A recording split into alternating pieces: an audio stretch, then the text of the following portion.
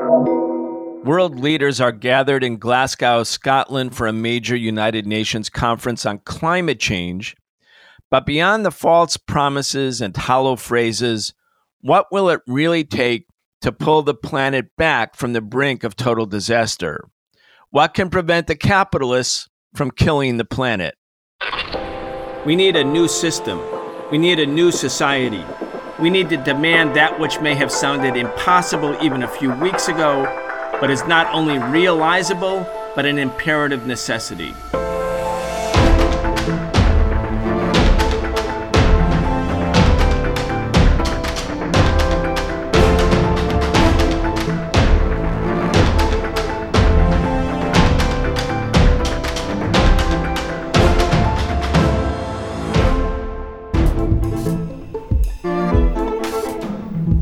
Deepening unemployment, a looming wave of evictions, massive and widening inequality. There's no denying it. Capitalism is in crisis, and capitalism is the crisis.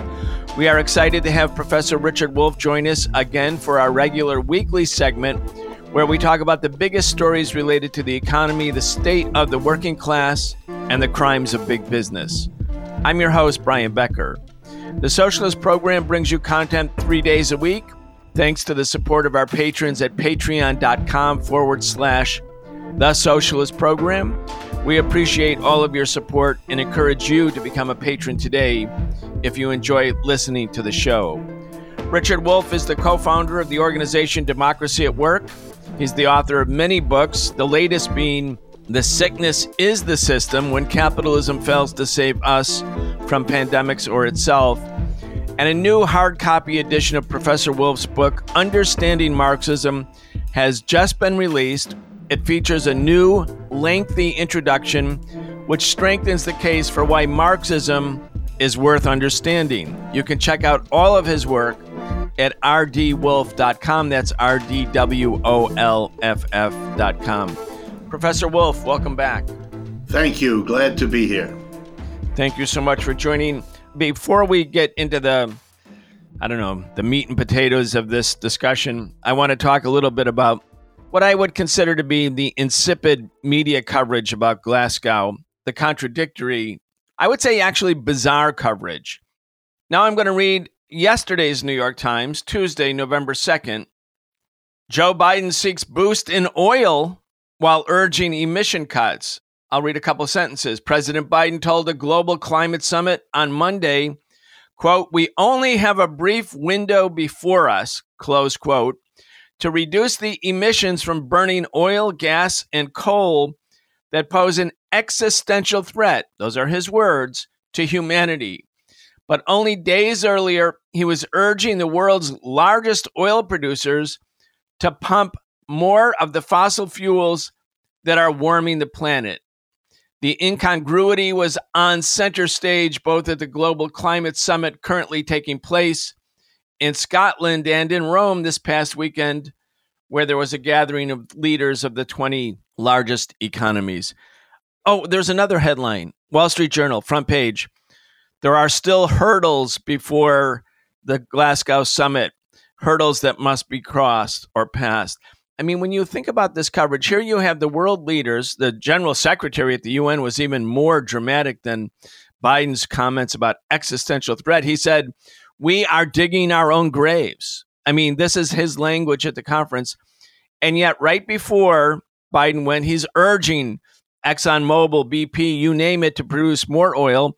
And by the way, Professor Wolff, at this moment, the moment we're speaking, police departments in Minnesota are being paid by a Canadian energy corporation called Enbridge. They're actually being paid. They have a big account. They're being paid for the hours they spend beating and arresting environmental activists and indigenous people who are trying to stop an unnecessary pipeline going through Minnesota, through the headwaters of the Mississippi, destroying the land and rice lakes of indigenous people. I mean, when you think about incongruities, I mean, they couldn't be more plentiful.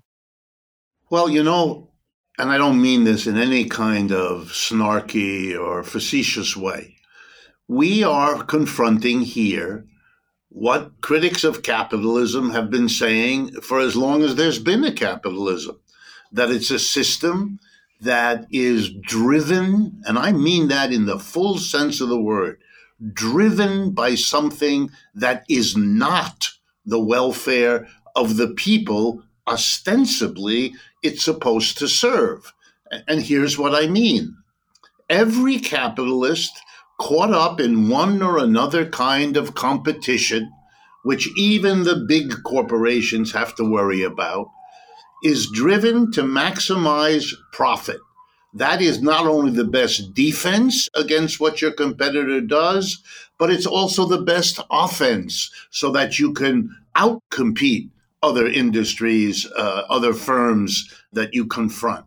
And so capitalists have been training themselves, their children, the students in business schools, literally for 2 or 3 centuries now, in the logic of business being, you economize on your costs and you maximize your revenues to get the biggest difference between them, which we call profit. If you do it, you move up the ladder in the corporation or the business, and you are considered a success. And if you fail to do it, and no one cares what the reason is, if you fail to do it, you go the other way, down the ladder, out of business, bankruptcy. It's a harsh system, rewards the winners, punishes the losers. Now keep that in mind when we confront other things in society that are valuable. Well, one is surviving in terms of our climate, our earth, our natural environment. That's what the people in Europe are now discussing. That's an objective that almost everybody agrees to, and that's why you get the statements from the UN leader, from Mr. Biden, and literally almost everybody else. So here we have it. Capitalism driven to profit, and the society driven to face an existential threat to our survival if we don't do something about our destruction of the environment around us. Clear contradiction. And what Glasgow, what Rome, what any of the meetings that they've had in the past or in the future demonstrate is that in this confrontation, profit wins and the environment loses. And that no one in a way should be surprised. It was never a reasonable proposition to assume that if people are busy maximizing the profit of their enterprises, but by some magic, each capitalist doing that would end up doing the best thing for all of us as a community. That is plainly nonsense. I understand why it's a nice idea. I understand why people misunderstand Adam Smith to have said something like that with his thoughts about the so-called invisible hand. But the truth of it is we all know better. The people in our neighborhood who take care only of themselves, their house, their yard, their pets, are not doing good things for the community in that way. If you want the community to thrive as well as you thrive, you've got to care about the community as well as about yourself. You can't do your little kind of magic trick that imagining taking care only of yourself will in some super magical way take care of everybody else. And the final point here is, with this contradiction, here's the reality that could not be spoken at the G20 meeting, could not be spoken at the environmental meetings. It couldn't be. Why? Because the implication of everything I've just said is if you want to make the environment the priority that it deserves as a, quote, existential threat to literally our humanity, then you cannot continue to have an economic system that prioritizes profit. In short, there's a basic contradiction between capitalism and saving this planet. And what we are sadly watching is that the people who run our societies are clearly favoring the profit objective over the climate, no matter what pretty words they say. Richard, I want to give you what I consider to be a couple startling statistics. Maybe they're not to you, but they are to me, and I think they would be to most people who are, even if they're paying a little bit of attention, they're not focused completely either on the environment or on the economy. But here it is from CNBC. It's a report from something called the Carbon Majors Report, which published a major report in collaboration with the Climate Accountability Institute. They found that the scale of historical emissions, that's from, oil, gas, coal, was large enough to have contributed significantly to climate change since 1988. Okay, that's not a newsflash. Here it goes. Quote, if the trend in fossil fuel extraction continues over the next 28 years, meaning at the same rate as it has over the previous 28 years, then the global average temperatures would be on course to rise around 4 degrees Celsius above pre-industrial levels by the end of the century.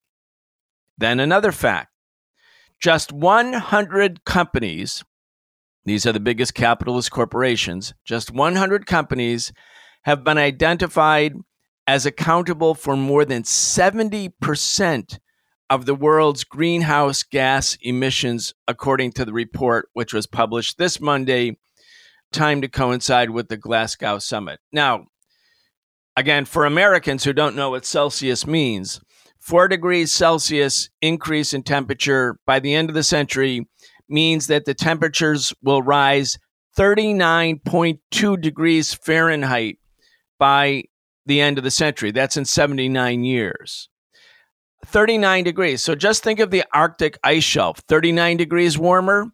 Think about Louisiana. Think about Florida. Think about the hurricanes. Think about what it means to have water that's been heated that much.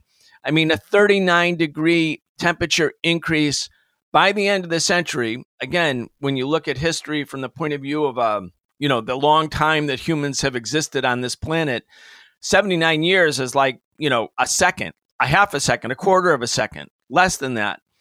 And yet a 39 degree increase in temperature Fahrenheit, I mean, this would, of course, be the ultimate catastrophe.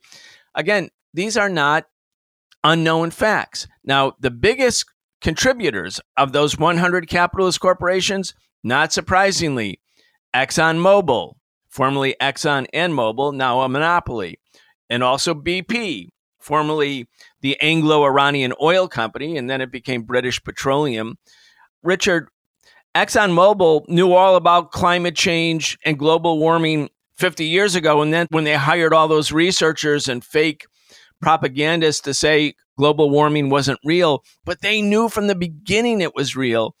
Anyway, when you want to make a case for seizing these companies, depriving them of their ability to destroy the human race and all other living things on the planet Earth, I mean, the cause or the righteousness, the rationale for seizing them and ending their criminal operations, it couldn't be more plain, at least from my point of view.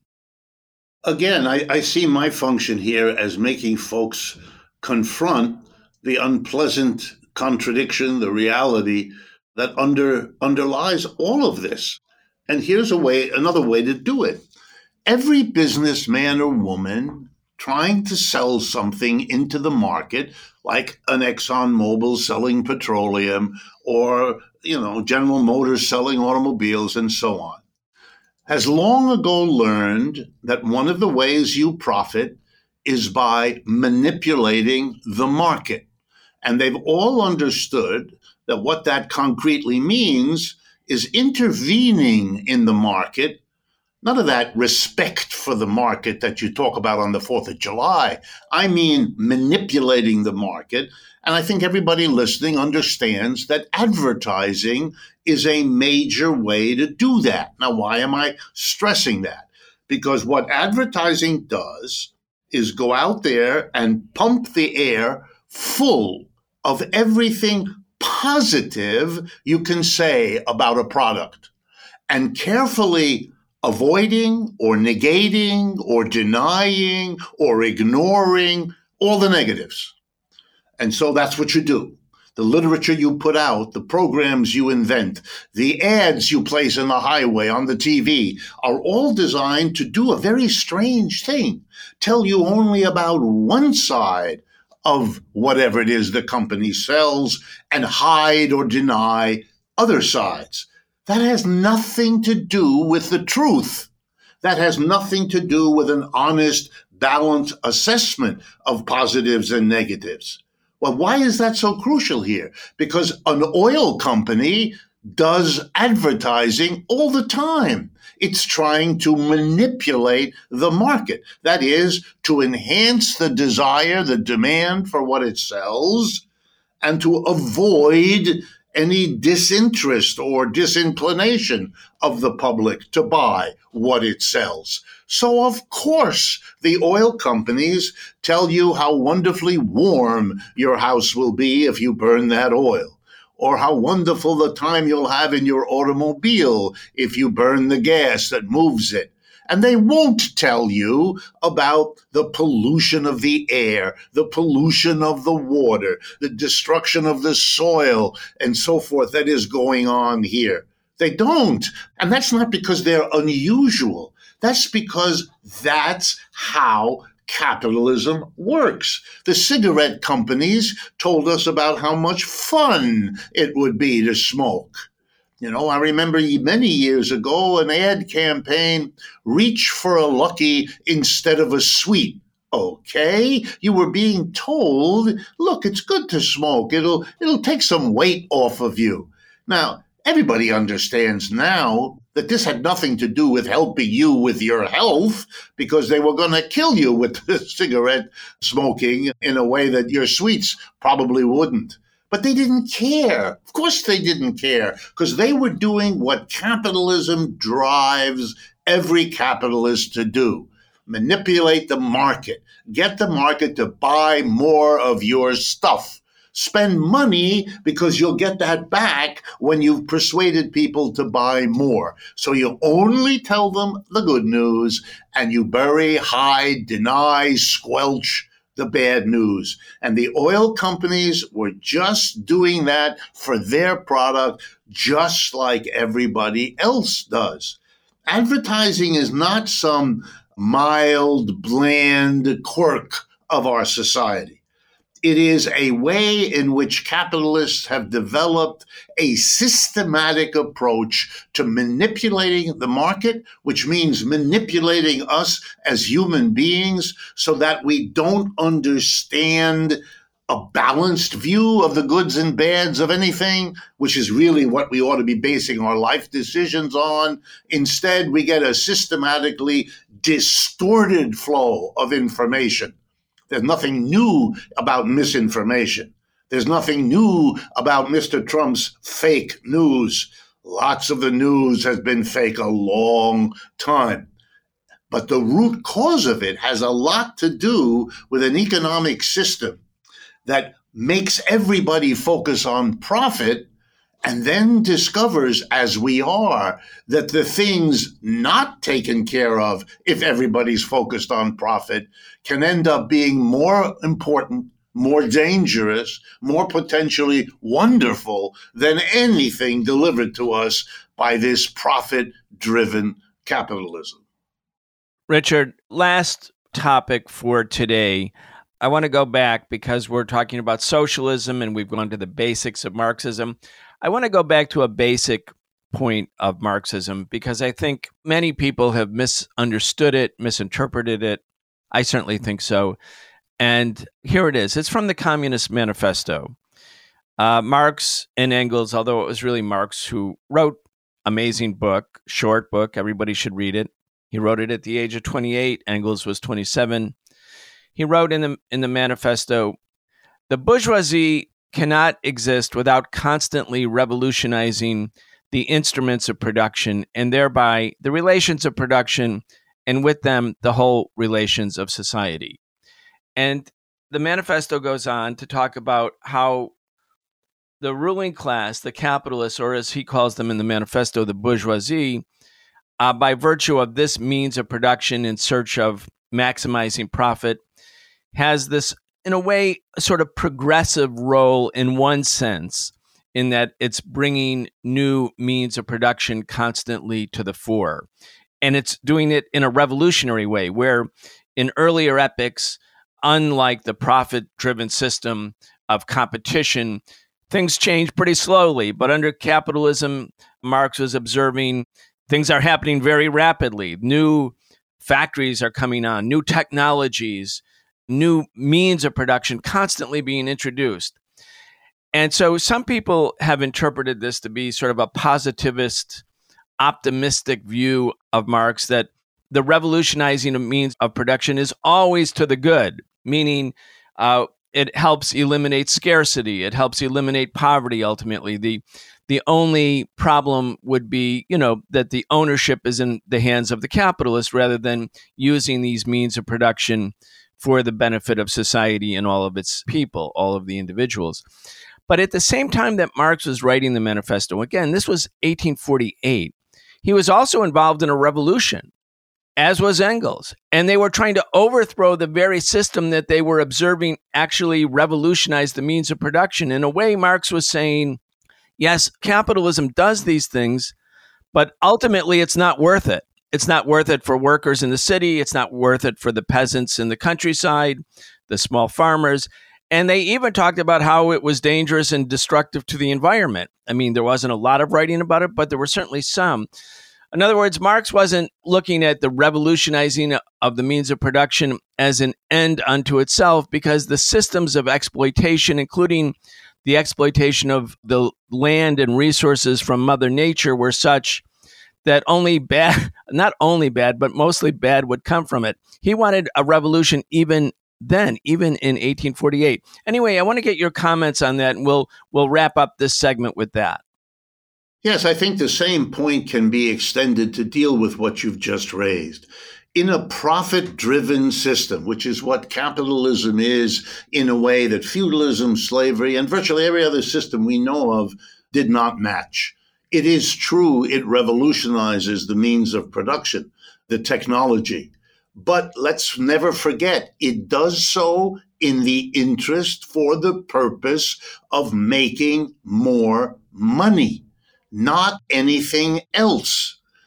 Here's a way to understand it. For at least the last 2 centuries, nearly every technical breakthrough achieved by capitalism has been celebrated by the defendants of capitalism on the grounds it will save labor. We won't be needing to do back-breaking work. We won't be all exhausted all the time. We won't be destroying our own physical and mental capabilities in hard, long hours of work, because these technical breakthroughs are labor-saving. Well, here's the irony. It could have been that they were used in that way, but that's not how they were used, and that should surprise no one. They were used to make more money for the capitalist who installed them, not for the workers that capitalist hired. He just hired fewer workers, replaced them with a better or new machine, made the remaining workers work as hard or harder, because he always does that, because it always enhances his profit. So what you have is a history of technology that has to do with profiting, and nothing illustrates it better than energy.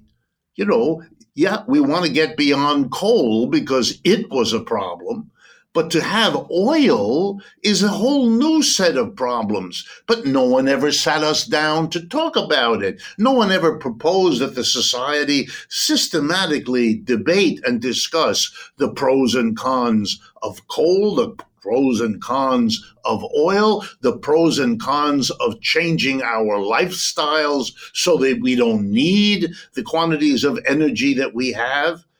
I mean, we have known, for example, that it is infinitely less polluting, infinitely safer, and infinitely less costly to move people in groups in vans, in trains, in planes, than to have an individual automobile in everybody's garage who can afford it, sitting unused most of the time, wasting way more material than we would need to get everybody going to where they need to go in a comfortable, clean, and safe way. We know that. We know what public transportation can do, but we don't have that particular technical innovation. We haven't spent huge amounts of money to improve our means of collective or mass transportation. Why? Because the profit-making businesses that are grooving off the money they're making on the private car make sure to flood our culture with images of a happy car and of a happy person driving it and of a happy person being driven in it, and on and on and on and on, precisely so that we continue to buy what's profitable. And they spend a fortune developing the technology of and for the private automobile and virtually nothing on doing what we know we would need, for example, to deal with climate crisis, which is a mass transportation system because it does way less in emissions than this private car system that we have.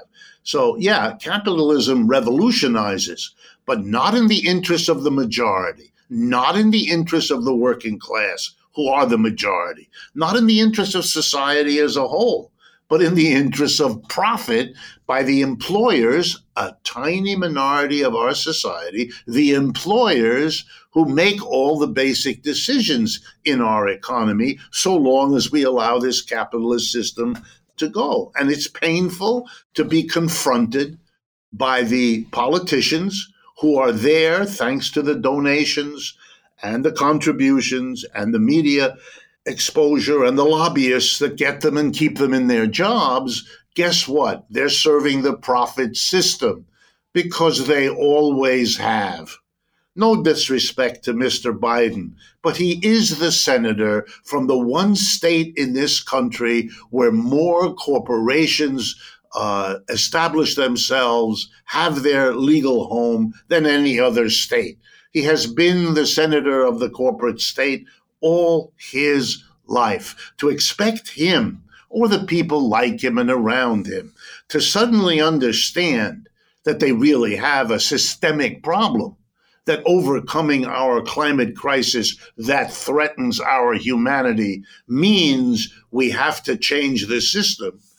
They have not thought that way for 10 minutes in the course of their lives, and it is a little crazy for us to expect them to be likely to do that now. Richard Wolff is the co-founder of the organization Democracy at Work, the author of many books, the latest being The Sickness is the System, When Capitalism Fails to Save Us from Pandemics or Itself. He has a new hard copy edition of the book, his book, Understanding Marxism, which we hope everyone orders and reads and studies together. The new hard copy edition has just been released, and it features, again, a new lengthy introduction. You can check out all of his work at rdwolff.com. That's rdwolff.com. You're listening to The Socialist Program. We'll be back tomorrow. You've been listening to The Socialist Program with Brian Becker, where we bring you news and views about the world for those who want to change it. If you enjoyed the show, subscribe on your favorite podcast app and follow us on Facebook, Twitter, and Instagram. Starting in November, video episodes of our Thursday show, The Real Story, will be available with our new partner, Breakthrough News, on youtube.com/Breakthrough News. We're excited that this breakthrough partnership will expand the reach of the show. We can only continue our work bringing you high-quality news, analysis, and history with the support of our listeners. Connect with us and become a patron at patreon.com/The Socialist Program and receive an invitation to participate in an exclusive monthly seminar with Brian Becker.